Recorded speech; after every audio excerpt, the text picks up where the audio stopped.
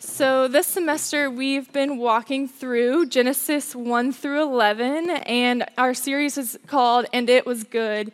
And there's a few reasons we talked about why we called it this. One is in chapter 1 of Genesis, God declares his creation good over and over again. And so he says, and it was good, and it was good. And that's a big reason why we got this title. But also, when the fall happened, I wanted to remind us that God didn't turn his back on his creation. God still declares his creation good. And then for tonight, nights like tonight, I really thought about, should we call this series And It Was Good with a bunch of question marks behind it? Because tonight we're talking about the flood, where God wipes out his entire world except for this guy named Noah and his family. And that's really hard to understand how God is good in situations like that. But I think it's important and okay to struggle through these questions. And so that's what we're going to be doing tonight as we look at the story of the flood. And so last Vespers, a few weeks ago, when we had Mark, one of our elders, come in, he talked about Noah, and he talked about how Noah was the one man on earth that found favor in God's eyes. That Noah was the only man that was righteous. And this word righteous does not mean that Noah was sinless. There's a difference. Noah still sinned. We know that every human is a sinner. So Noah was still a sinner, but the difference is he chose to walk with God. And when he did sin, when he did fall short, he chose to confess his sins to the Lord. And so that's why he found favor in God's eyes. And then Mark helped us think through this really awesome question. And Noah was called to build this ark, which was a radical act of obedience. And Mark challenged us to think about what radical obedience are we being called to? What's the radical obedience that we are being called to? And so tonight we're going to be looking at our text, and we're going to mix things up a little bit. This is a kind of long story. It goes from Genesis 6 all the way to Genesis chapter 9, and I didn't want to read all 3 chapters. We'd be here for a long time. So we're going to read out of the Jesus Storybook Bible, which I'm really excited about. And this is not me insulting your intellectual abilities, but I think that I just love this book because it's very theologically sound in a really simple way to understand. And if you didn't grow up in the church, when you pick up this Bible right here, it's really big and confusing and just a lot of stuff to try and understand. And so if you are new to the church, if you don't know all the church stories, this is a really great place to start. And there's no shame in reading Jesus Storybook Bible because Jesus calls us to have childlike faith, right? And so why not immerse ourselves in a story written for children?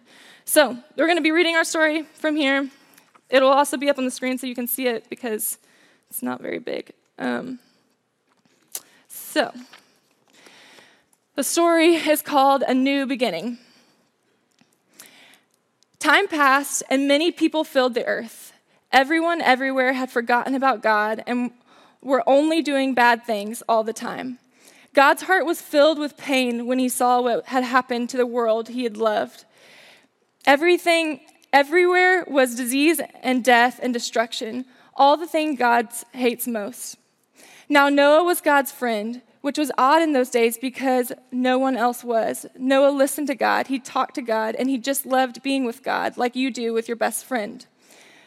Noah, God said, things have gone wrong. People have filled my world with hate instead of love. They are destroying themselves and each other and my world. I must stop them. First, we'll build an ark. Do you know how to build an ark? Neither did Noah. Luckily, God knew, and he would show him.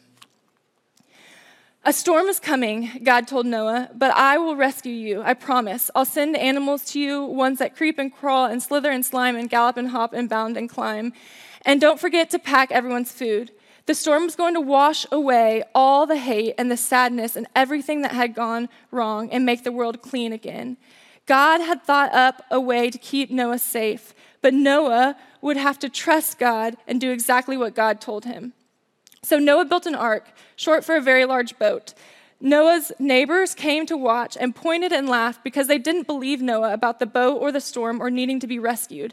And Noah must have looked rather silly. His boat was in a desert. The desert was nowhere near the sea, and there wasn't even a cloud in the sky. Why would anyone need an umbrella, let alone a boat?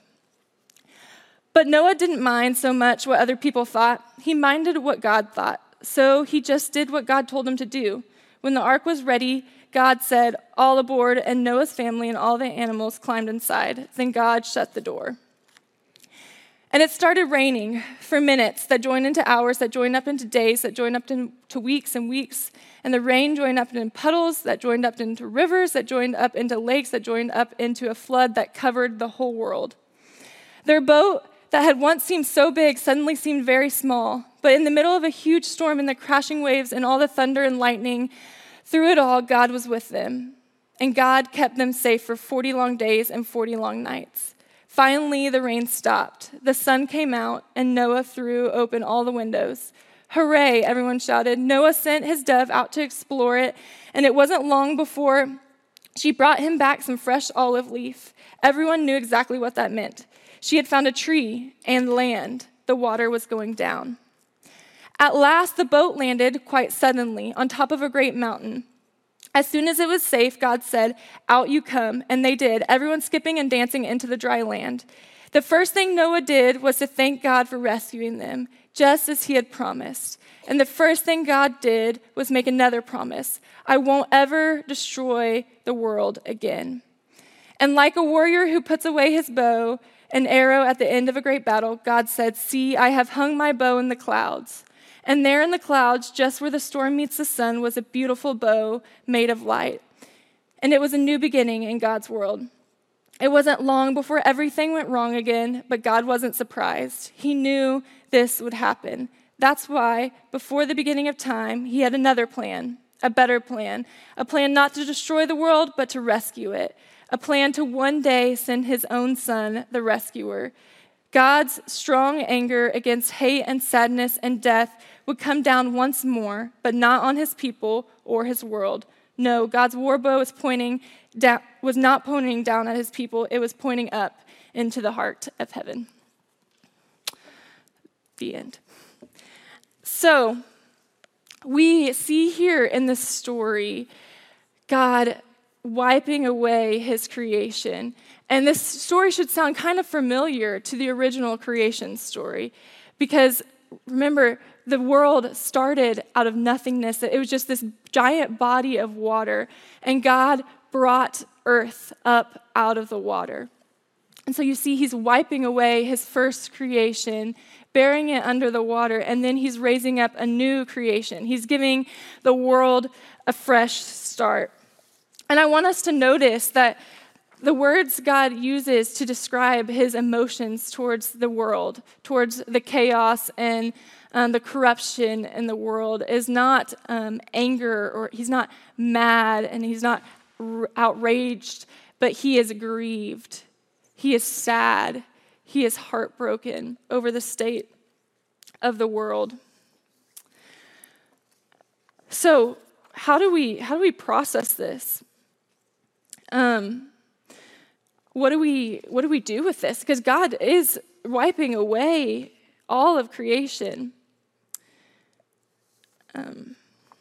My notes got out of order. Here we go. So I want us to understand something tonight. We've talked about over and over again that we as humans are called to be image bearers of God. And that means that we are not called to be gods. We are called to be his creatures, right? We've talked about that before. But there's this broken relationship between God and humans, and in this corrupt earth, all the humans, except for Noah, have decided that they are going to be gods over their own lives. That's what it means to be living in sin. They have chosen to be God over their own lives. And so God's saying, I'm not okay with this. This hurts me to see my humans that I have created, my creatures, functioning so far away from how I've intended them to live. So I want us to hear this. God takes very seriously his intentions for me and you. God takes very seriously his intentions for his creations, for his creatures. He wants us to be his sons and daughters. He wants us to live in the identity that he has created us for. But I think when we just sit in the story, it's hard for us to wrestle to God's reaction of the fallen state of the world. It seems a little intense for God to just wipe out all of humanity. But we want a God who cares, right? We want a God who cares about the state of his creation, because if he didn't have any emotion towards us as a lost creation living in corruptness, then he wouldn't be a good father, right? Like, that's not how a good father responds to his children if they are not living in a flourishing life. So we should be glad that God responds to our fallen state, or else we would have no hope. Paul tells us in Romans 6:23, "For the wages of sin is death, but the gracious gift of God is eternal life in Christ Jesus our Lord." So we know that the wages of sin is death. And that shouldn't surprise us, right? That shouldn't surprise us. This world that Noah was living in, they were living in sin. And so the wages of that is death. And so Paul is just like painting this picture of the flood story when he makes this statement. The world deserves death when we are living in sin. And if we choose to make ourselves God, which that's what sin is, then we deserve death. God made it clear from the beginning of time that when we choose to put ourselves in the place of God, that's what separates us from him. So God is the judge of humanity, and the world was so corrupt that he needed to wash it clean. He was giving it a new start. And that's not because he had given up on humanity, but because he loves his creation so much. He cares so deeply about them and wanted to give them a new chance to renew their identity as creatures, as image bearers of God, but not gods. So our first question I want us to think about is, how does this story relate to baptism? How does the story that we just read reflect baptism? I didn't really give away the answer, so I want y'all to think about that. How does the story we just read reflect baptism? And if you've been baptized before, feel free to share your own story and how your story might reflect the story of the flood. So y'all discuss. All right, what do y'all think? What do we got?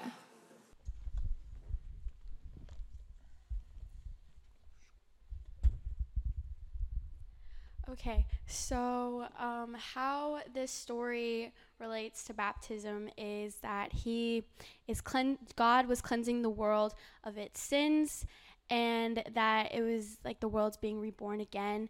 And that's like how like baptism is, from what I see it, is when you go into the water and then you come up, it's God cleansing you of your sins. And it's just that's how like I see it, like it relates to it, especially since I'm thinking, because you asked me last week what baptism meant to me, and then I said that, and it just related to this, because it means practically the same thing. You're getting cleansed of your sins, and even though you're going to keep sinning, like it said at the end of the story, like he knows it. I mean, doesn't make it okay, but it's obviously going to happen. Right, yeah. Sophia's getting baptized this Sunday during the 11:45 service. Yeah, so it's pretty fun that we are talking about this, and Baptism Sunday is this Sunday, so we'll get to celebrate. But yeah, it's very right. Who else? Monica? Hello, I'm Annika. So we kind of went a different route, and we talked about that too, and then we also talked about how both of these things involve like obedience to the Lord. And obviously in Noah's story, he had to be obedient in the face of adversity almost, because everyone was looking at him like, what are you doing, bro? Like, we're in a desert, you don't need to build a boat. But like Noah continued to be obedient to the Lord like through that judgment. And like baptism is like stepping out in your faith, and it's like an outward proclaimment of like your love for the Lord. And so doing that takes a lot of boldness and obedience too when the Lord calls you to do that. And it's also asking like your community and the people watching like you to hold you accountable in that. So they're both big steps like of obedience and like listening to the Lord's calling and like being obedient in that through that. Yeah, absolutely. Yeah, it can be scary because then, people know like you're outing yourself that I want to give my life to Jesus, and people are going to ask you if they don't see life change, right? Anyone else want to share? David? Hello, I'm David. Like if you think about it, baptism is the flood, just on a very personal, individual level. You're submerging yourself, like your world is being submerged in the water and cleansed. And Sydney brought up a good point, or like an idea. Is like, what if John the Baptist or whoever the first person to baptize someone looked back at this story and said, "Oh, that worked. We can do that." So. Yeah. Anyone else?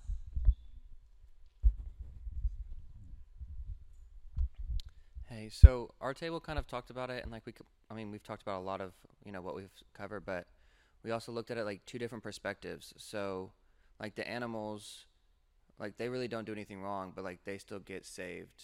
And I think sometimes with like baptism, like that's what it's like when you get baptized as a kid. Like a baby is you're getting saved and you haven't even done anything wrong, but like now you get to walk with the Lord even at a young age.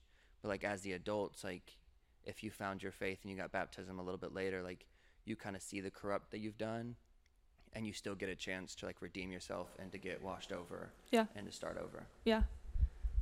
Yeah, they didn't really make a choice to get on the boat, but the humans had to like choose if they were going to get on the boat or not. Yeah. Yeah, so fun fact, kind of goes to what David was saying a little bit, I guess, Sydney's point, but so there was this practice in ancient times that if you made a mistake, if someone accused you of a sin, then they would throw you in the water, and if you drowned, then they would assume that you were guilty. And if you did not drown, if you survived, then it was proof that you were righteous. And so this was a actual practice that they did in ancient times. And so baptism is playing into this idea. Everything in the Bible has intention behind it. It's not just this crazy, weird, made-up stuff. So baptism is a symbolism to this, that you are putting to death, like we've talked about. You are putting to death your old self, and you are keeping that self buried in the water. And then when you rise up out of the water, you are a new creation, choosing to walk in righteousness. And I just also want to clarify that we do not believe here at the Vista that baptism, the act of baptism, is what saves you. It is an outward symbolism of your decision. And we are tangible people, and so it's really helpful to do tangible things with our faith and experience it with our whole body. It just helps us feel it and embrace it better. And like Annika was saying, it's a public symbolization that you are proclaiming to your people that I'm choosing to walk with Jesus, and asking the people that are witnessing to walk alongside you and hold you accountable. So, yes, those were all awesome answers. So then we move to Genesis 8, verse 1. It says, "But God remembered Noah." But God remembered Noah. And so this is a turning point for God in the story. And this is where we see him begin to make this covenant with Noah. he's making this covenant with all of creation that he will never again take his judgment out on this way on the earth until the final judgment day.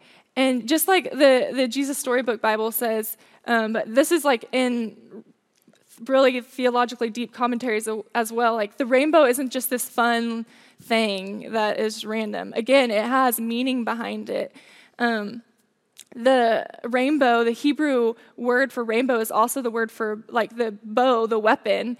And so this bow is a sign of peace because it's not loaded, like there's not an arrow, and it's also not pointed down at the earth. It's pointed up into the heavens. So it's saying that God is not waging war with the earth anymore. He's waging war with the heavenly beings. And so this is a new covenant. This is a new way of God thinking. He is choosing to say, I am not going to bring this judgment down on the earth anymore. But we read in the story that, if you keep reading in Genesis 9, it talks about how right after the covenant, right after God says, I'm never going to do this again, I have promised to be committed to you and to humankind, then Noah and his family screw up, and they do some really sinful, weird stuff. And so God is saying that he is not going to wage war against humanity anymore. And so I think the question that we ask now, maybe we knowing that they go right back into sinning, is, was the flood a mistake? Was the flood a mistake since it didn't really fix the world? Does God regret wiping out the world? And I don't think so, because it's a part of this grander story that is ultimately bringing all the glory to Jesus. Because that is what the Bible is about. That is what God is doing since the beginning of time, is pointing back to Jesus, and it's helping us see the importance of a Savior. One scholar says it this way: the flood was to provide an appropriate historical demonstration of the ultimate destiny of the world under sin. So the flood was to show us what the world deserved. The flood was to show us that the choices of the world, sin, is the wages of that is death. And so the flood is showing that God has the power to wipe out his creation, because that is what the world deserves. And y'all, our world is just as corrupt as the world that Noah lived in. We deserve the same judgment. We deserve the same punishment as the flood.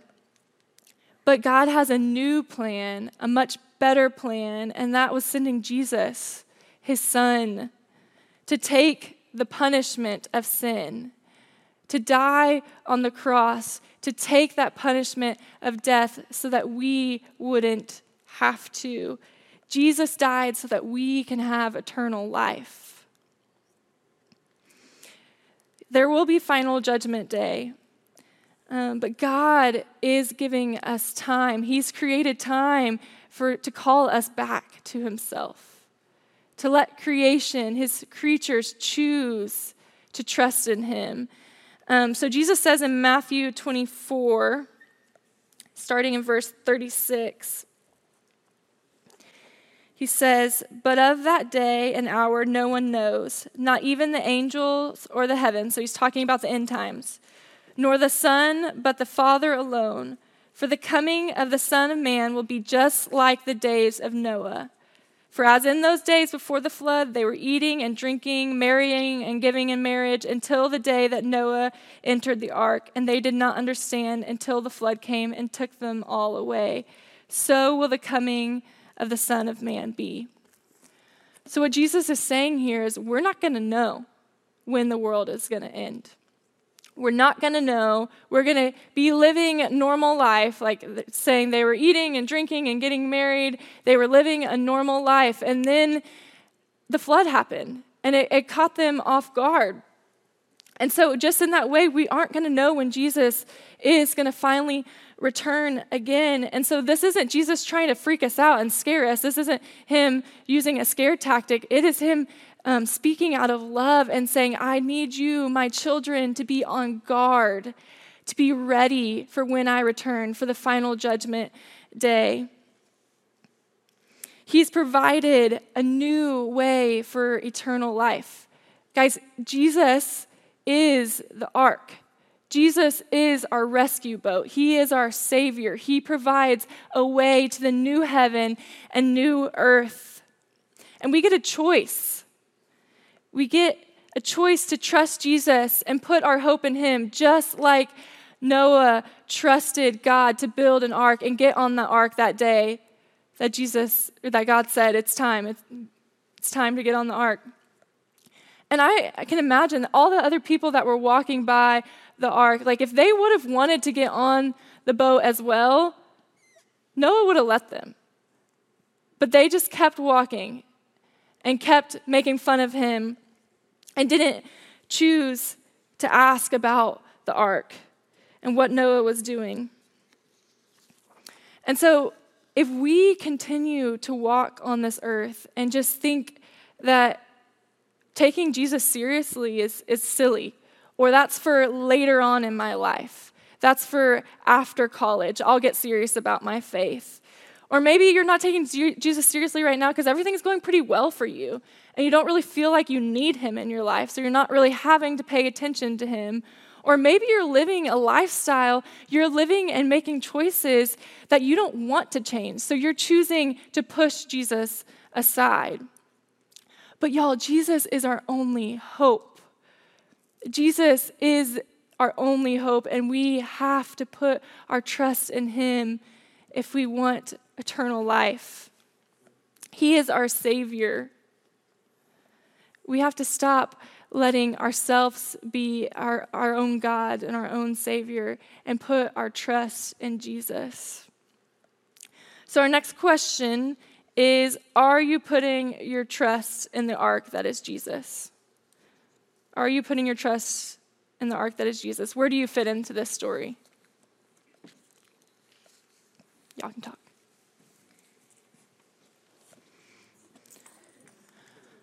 All right, does anyone want to share?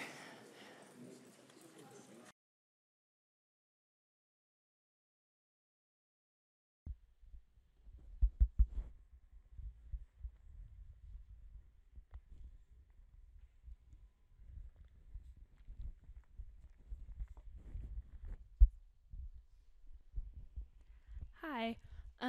We talked a little bit about in the good times, it's really, really easy to trust in God and trust in his plan. But the second our world goes crazy and we lose sight, we turn our backs and we're like, I don't want to believe that it's God making it happen. And not saying that he is making it happen, but he uses so much of the good, so much of the bad to turn into good. And it's so easy. And I heard this analogy the other day, and I'll try to make it short, but we are always the ones that turn our backs on God. God never turns his back on us, and he's always has his hand outstretched with his gifts and his mercy and his peace, but we have to turn back to him to see it. And so it's really hard to do that when you're angry. Yeah. Yeah, I definitely think you're right. We like to be all in with our faith on our own terms, and when it's not easy, it's a lot of times we push it to the corner. Yeah.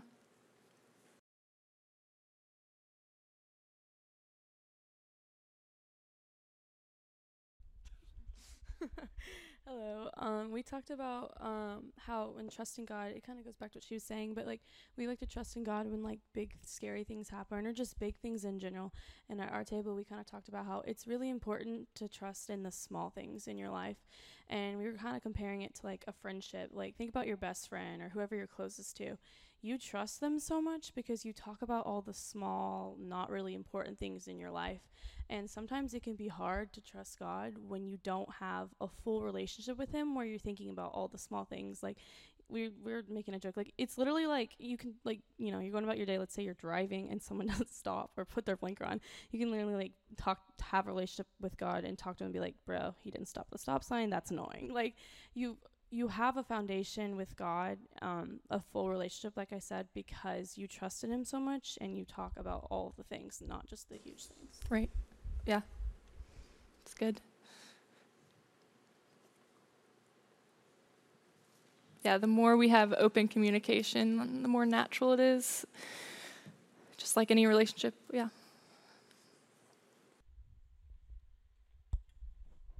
Hi, my name David.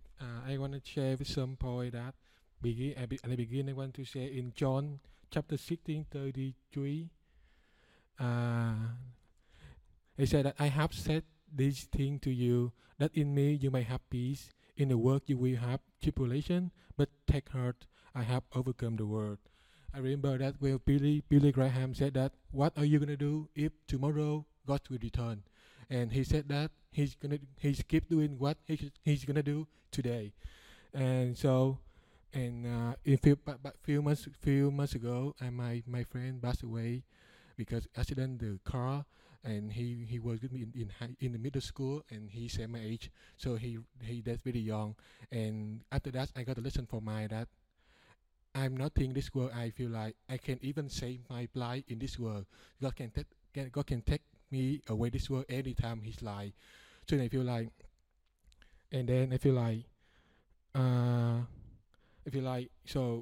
what are we to do right now to happiness before I pass away? So, and I used to be so quick to following God. I used to be so quick for when I'm following God. So, and then I set a goal like my ultimate purpose like serving God. If I always repair, I'm gonna pass away in any time. But if God take me away right now or tomorrow, I'm still happy because my happiness is right now serving God. I'm still doing serving God and happiness right now. So. Yeah. That's it. Like when you find your joy in the Lord, then you're putting your trust in Him. Yeah. It's so good. Anyone else?